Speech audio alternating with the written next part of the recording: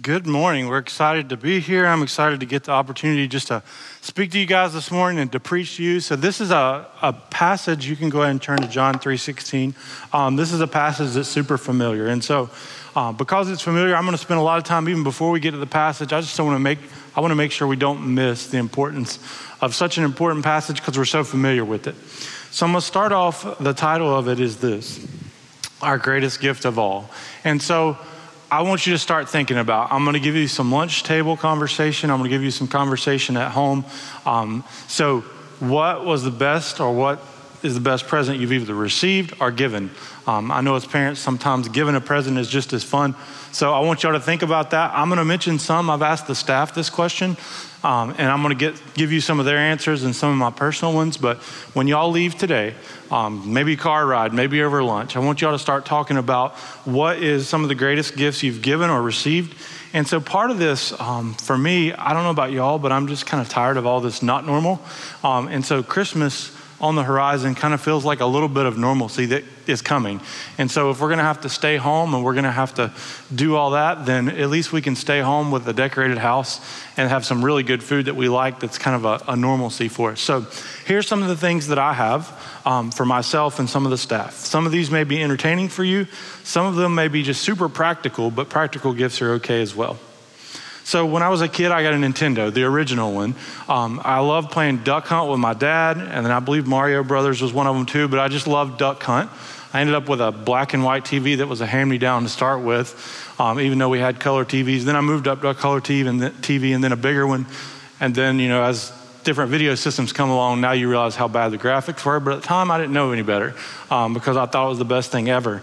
One of my favorite presents as I got older, and I'm not even sure if this was Christmas or when this was, but my grandfather had a 1953 GMC truck that was just sitting in the garage. It had sitting there for about 20 years. He had driven it in there. It was still running, had some issues, and so I got to kind of restore that with my dad, and he gave it to both of us, and we just like to work on it. And it's nothing special, but it was something I loved working on, and I could actually figure out, I'm not a mechanic, but I could figure out what stuff was and how it worked because I could see it and I could get to it, and it wasn't run by a computer. Christmas has kind of become a big deal in my family as far as like big gifts and big events more than gifts. And so make sure I get this right, December 23rd, 2013, I went to the Biltmore house with my then girlfriend and I asked her to marry me up on the top overlooking the Biltmore house, and she said yes, and that whole Christmas of celebrating all that together was a big deal. And then a couple of years later, fast forwarding, 2017, December 24th, I don't know if y'all have done this, but here in the lobby to my right, y'all's left, around holidays, sometimes we have backdrops to take family pictures and things like that. So December 24th, 2017, Kelly and I took our first family picture that nobody else really knew about. That was more than just a family of two. But that morning I'd found out that my wife was pregnant, and we were expecting my son Jackson, who's 2 years old now. And so that family picture and just that morning and just that excitement of that season and all the things that come with a new baby on the way with names and ideas. And so that was some of the things that have been really big presents to me. So I would warn you as you have this conversation, be careful. Sometimes people think that their present is the best present ever that they've given you. So be cautious as you phrase some of these things. So Taylor, our other student pastor, he really enjoyed skating in high school. And so Taylor got a skate ramp his dad gave him. And I don't know if it was in the backyard, in the driveway, or where it was, but that was Taylor's life, was skateboarding. And so he got a ramp for Ken. I see Ken over there in the corner. Matchbox cars and the track, but also a big wheel. He said he was the king of the sidewalk. And so and by the way, as I'm saying some of these, if y'all have got great ideas for a 2-year-old for Christmas, send them my way, because cars and trucks, there's only so many varieties there. So that was Ken's. Angie, this is really practical, but she said really nice pans and knives for cooking. The knives are so sharp, she said she just touched one and it cut her. She even was proud about that and showed me the other day. Alice, this one's a really thoughtful one that's super practical. So we know how poor college students are. And so right after college, Alice was at her first teaching position, and her grandmother for that Christmas gave her this really big box that clanked around, and she was trying to figure out what was in it. And it was a box full of glass mason jars that were filled with things like green beans and pickles and jams and jellies, and tomatoes. And so like a sense of home, but also just the effort that was put into that present, just how much love was put into that. For Diane, this is the real practical one. Hubcaps. Apparently somebody stole one of them. And so along the way, her husband had, really nice rims or something, and she was just bothered, but they're missing one hubcap. And so as I would have been, her husband was a little reluctant to give that as a present because, it seems too practical and you never know if that's okay.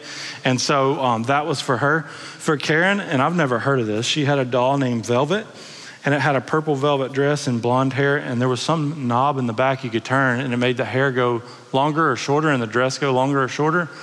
Never heard of that. But a bracelet that she got, but not just the bracelet itself, but that it was from her brother, and she had to use a can opener to get into it. And so this bracelet was packaged in a can. And then for her, she played a trick on her two kids, Brandon, and I'm blanking on her daughter's name. Megan, there you go.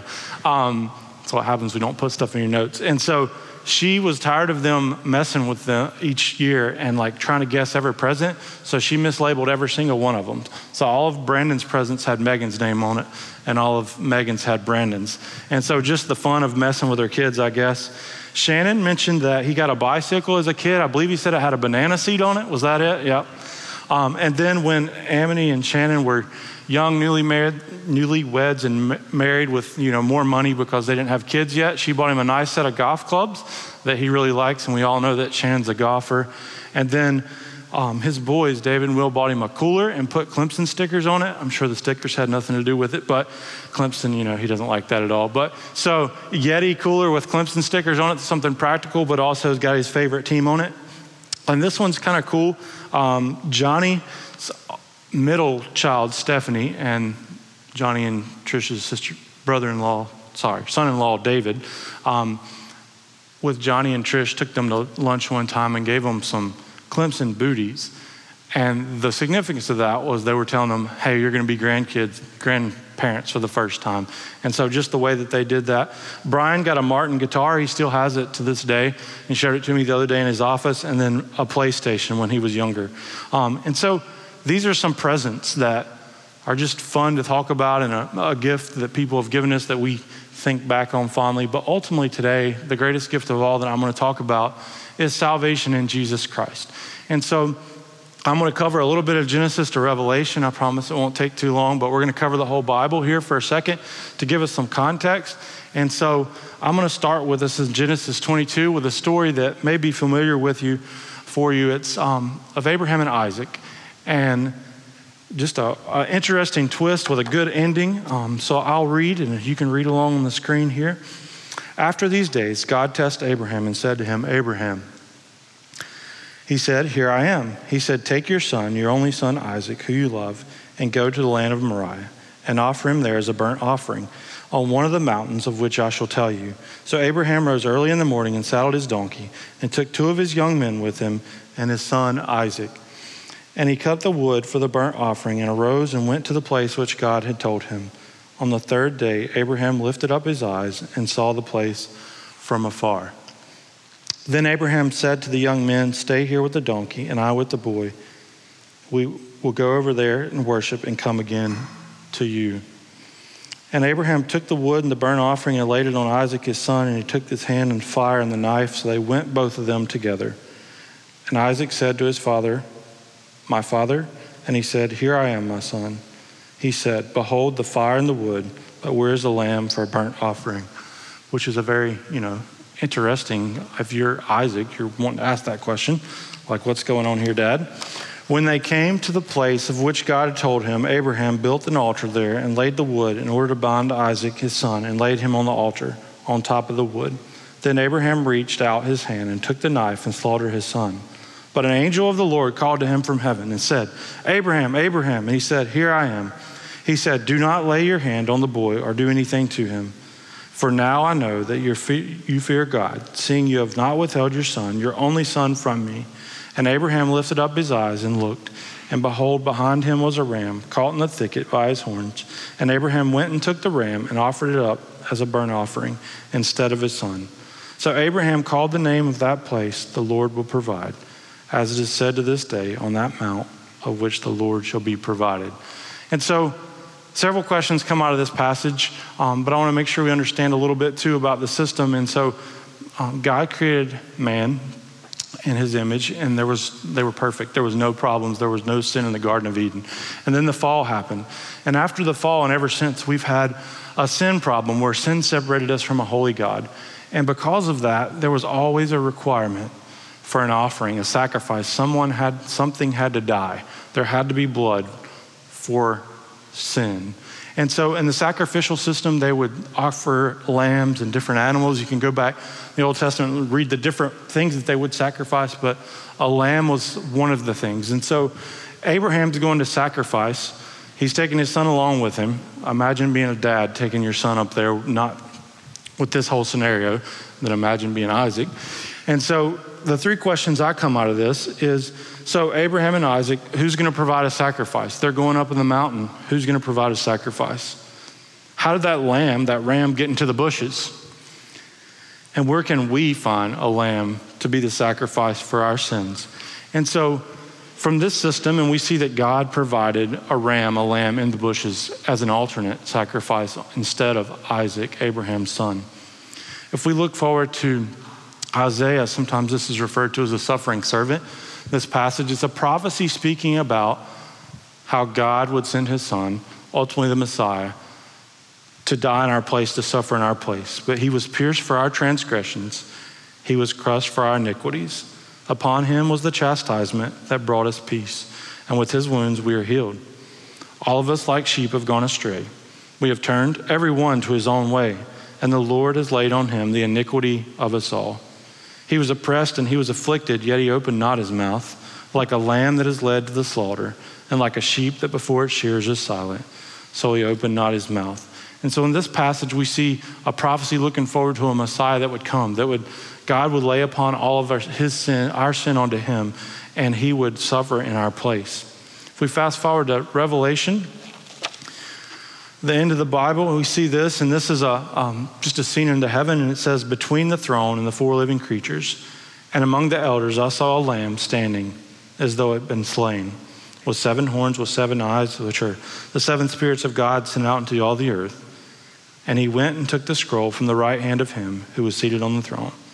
And when he had taken the scroll, the 4 living creatures and the 24 elders fell down before the Lamb, and each had a harp and golden bowls full of incense, which are the prayers of the saints. And they sang a new song, saying, worthy are you to take the scroll and to open its seals. For you were slain, and by your blood you ransomed people for God from every tribe and language and people and nation. And so I'm not going to go into all the details of what all that stuff means, but this lamb that was slain, we know to be Jesus Christ. He came to be the sacrifice for our sins and our behalf. And so as we go to John 3:16 and we think about this passage, like the Jewish audience would have walked into this with all this knowledge of the sacrificial system and the need for a sacrifice, the need for a Messiah. And I feel like this passage for us sometimes gets so common because we see it written under people's eyes, and sports, we see people holding up signs. It's just something that if nobody knows anything else about the Bible, they probably know about John 3:16. And so as we approach this, I know I was just worried about preaching this as such a common passage. Like, how do we get something new out of it? Well, the message has always been the same, and we don't have to get anything new out of it that's like earth-shaking. The gospel's earth-shaking in and of itself. And so if you would, look with me to John 3:16. We know this passage well. For God so loved the world that he gave his only son, that whoever believes in him shall not perish but have eternal life.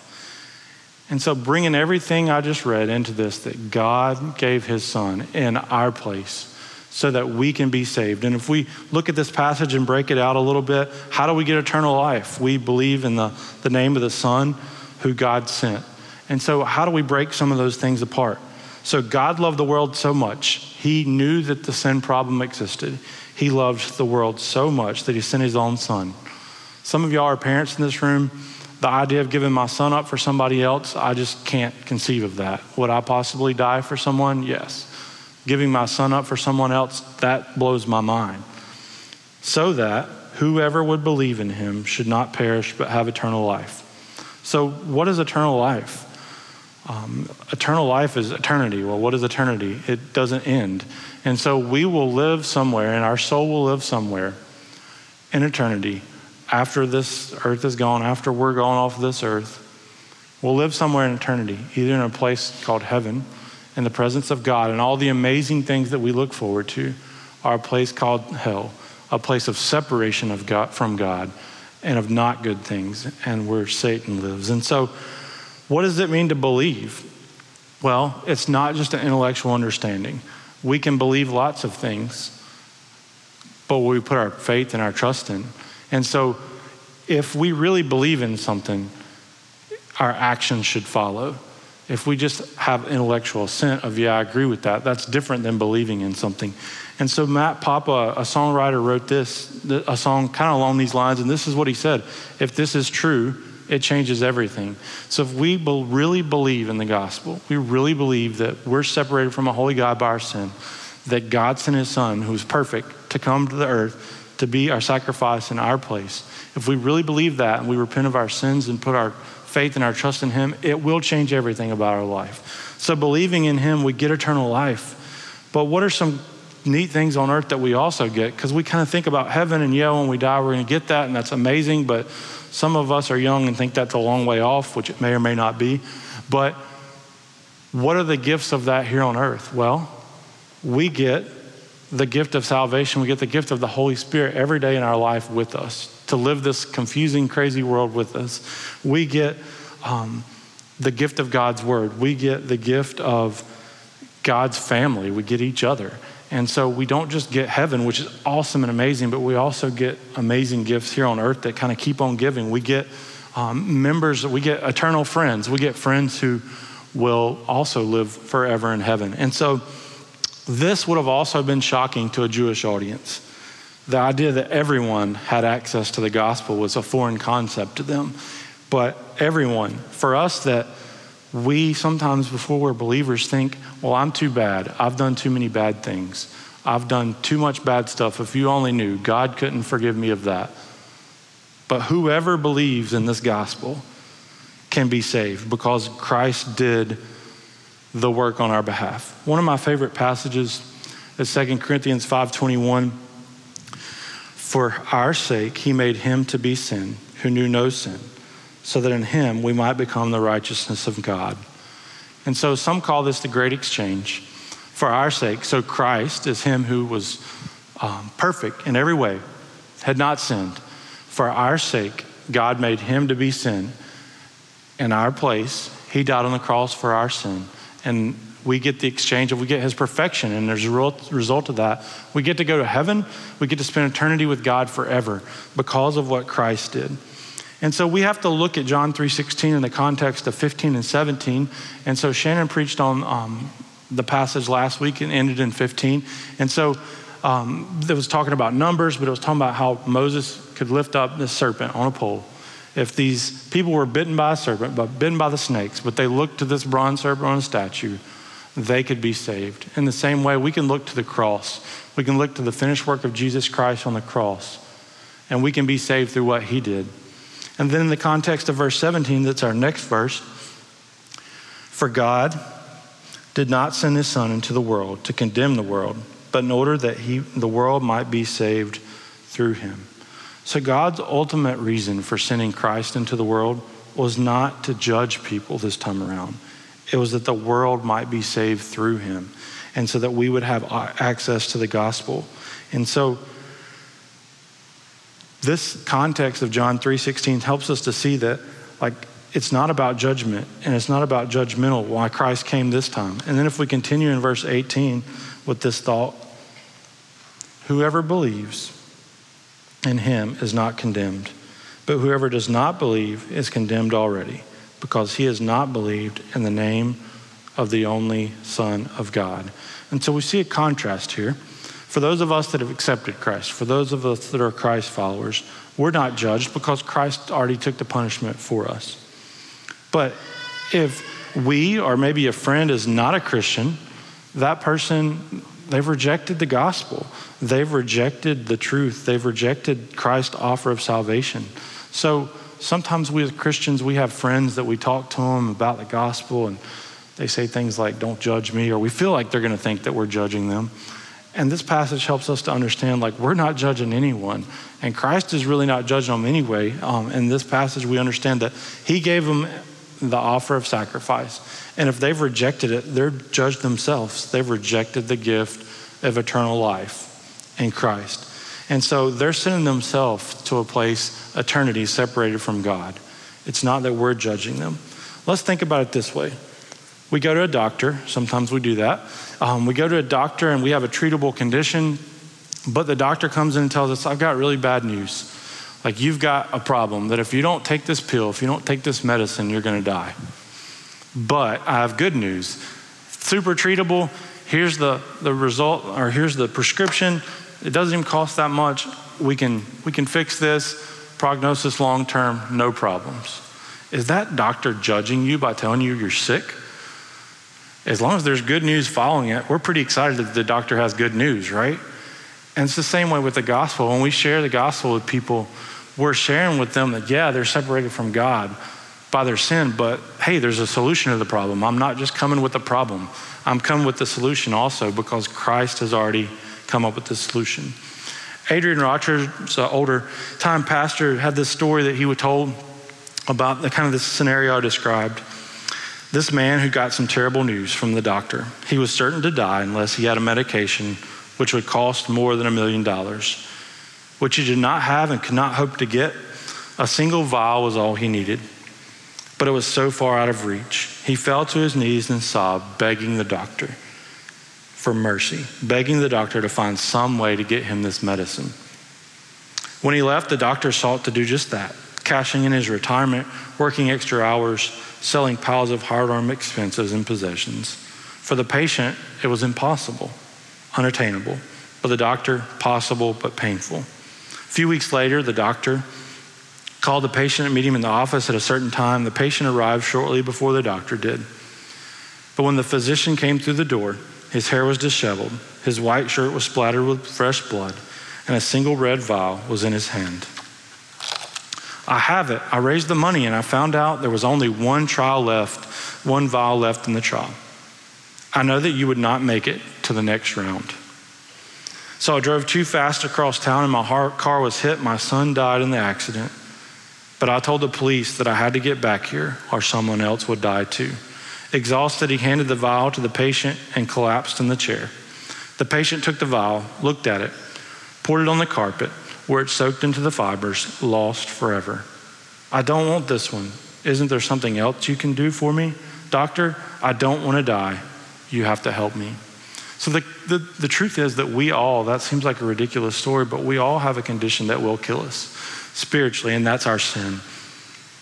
But we also have the answer to that problem. And so if we don't take Christ's offer up of salvation that he's offering us, it's like telling the doctor, I realize I'm going to die, but I want to die anyway, which doesn't make any sense. That's what we are doing. That's what our friends are doing. If we reject the gospel, we're rejecting the offer, and we're not being judged by Christ. We're judging ourselves by rejecting the gospel and his offer of salvation. And so as we continue to talk about this judgment in verse 19, and this is the judgment, that the light is come into the world, and people love the darkness rather than the light because their works were evil. For everyone who does wicked things hates the light and does not come to the light, lest his work should be exposed. And so judgment is this: the light is coming to the world. Christ has come into the world, the offer of salvation, everything, the answer to all of humanity and our problems came into the world. But the people of the world, according to this verse, they liked the darkness and hated the light. Sin's pretty easy to do. Sin's actually natural for us ever since the fall. And so we love to sin. We wouldn't say that normally. That's weird. But we love to sin because it's natural. It's easy. It's usually the fun thing to do. Nobody has to teach us how to sin. My 2-year-old has been sinning for a while, and I promise you I didn't teach him how to sin. Why would any parent do that, right? That's crazy. They just come that way, right? We know that. And so sin and the people of the world and we that have not become believers, we love sin more than we love godliness sometimes. And so that's what this passage is saying. Specifically to non-believers, they love the darkness more than the light. Verse 20, people that are not Christ followers, that are not believers, we who have done that in the past too, we lived a life of sin and we hated the light. They may not want to come to church. People don't want to be around believers sometimes because we represent God.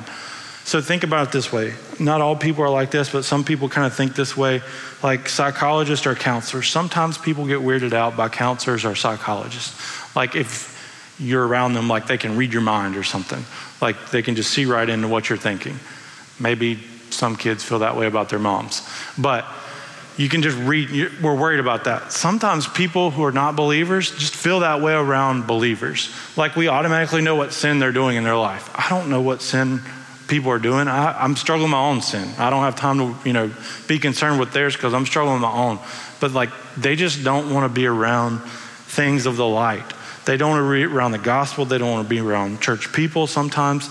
And so sometimes as we share the gospel, we think like these people are going to think we're judging them or they're just weirded out by it. They're not weirded out by us. It's the gospel that just convicts them.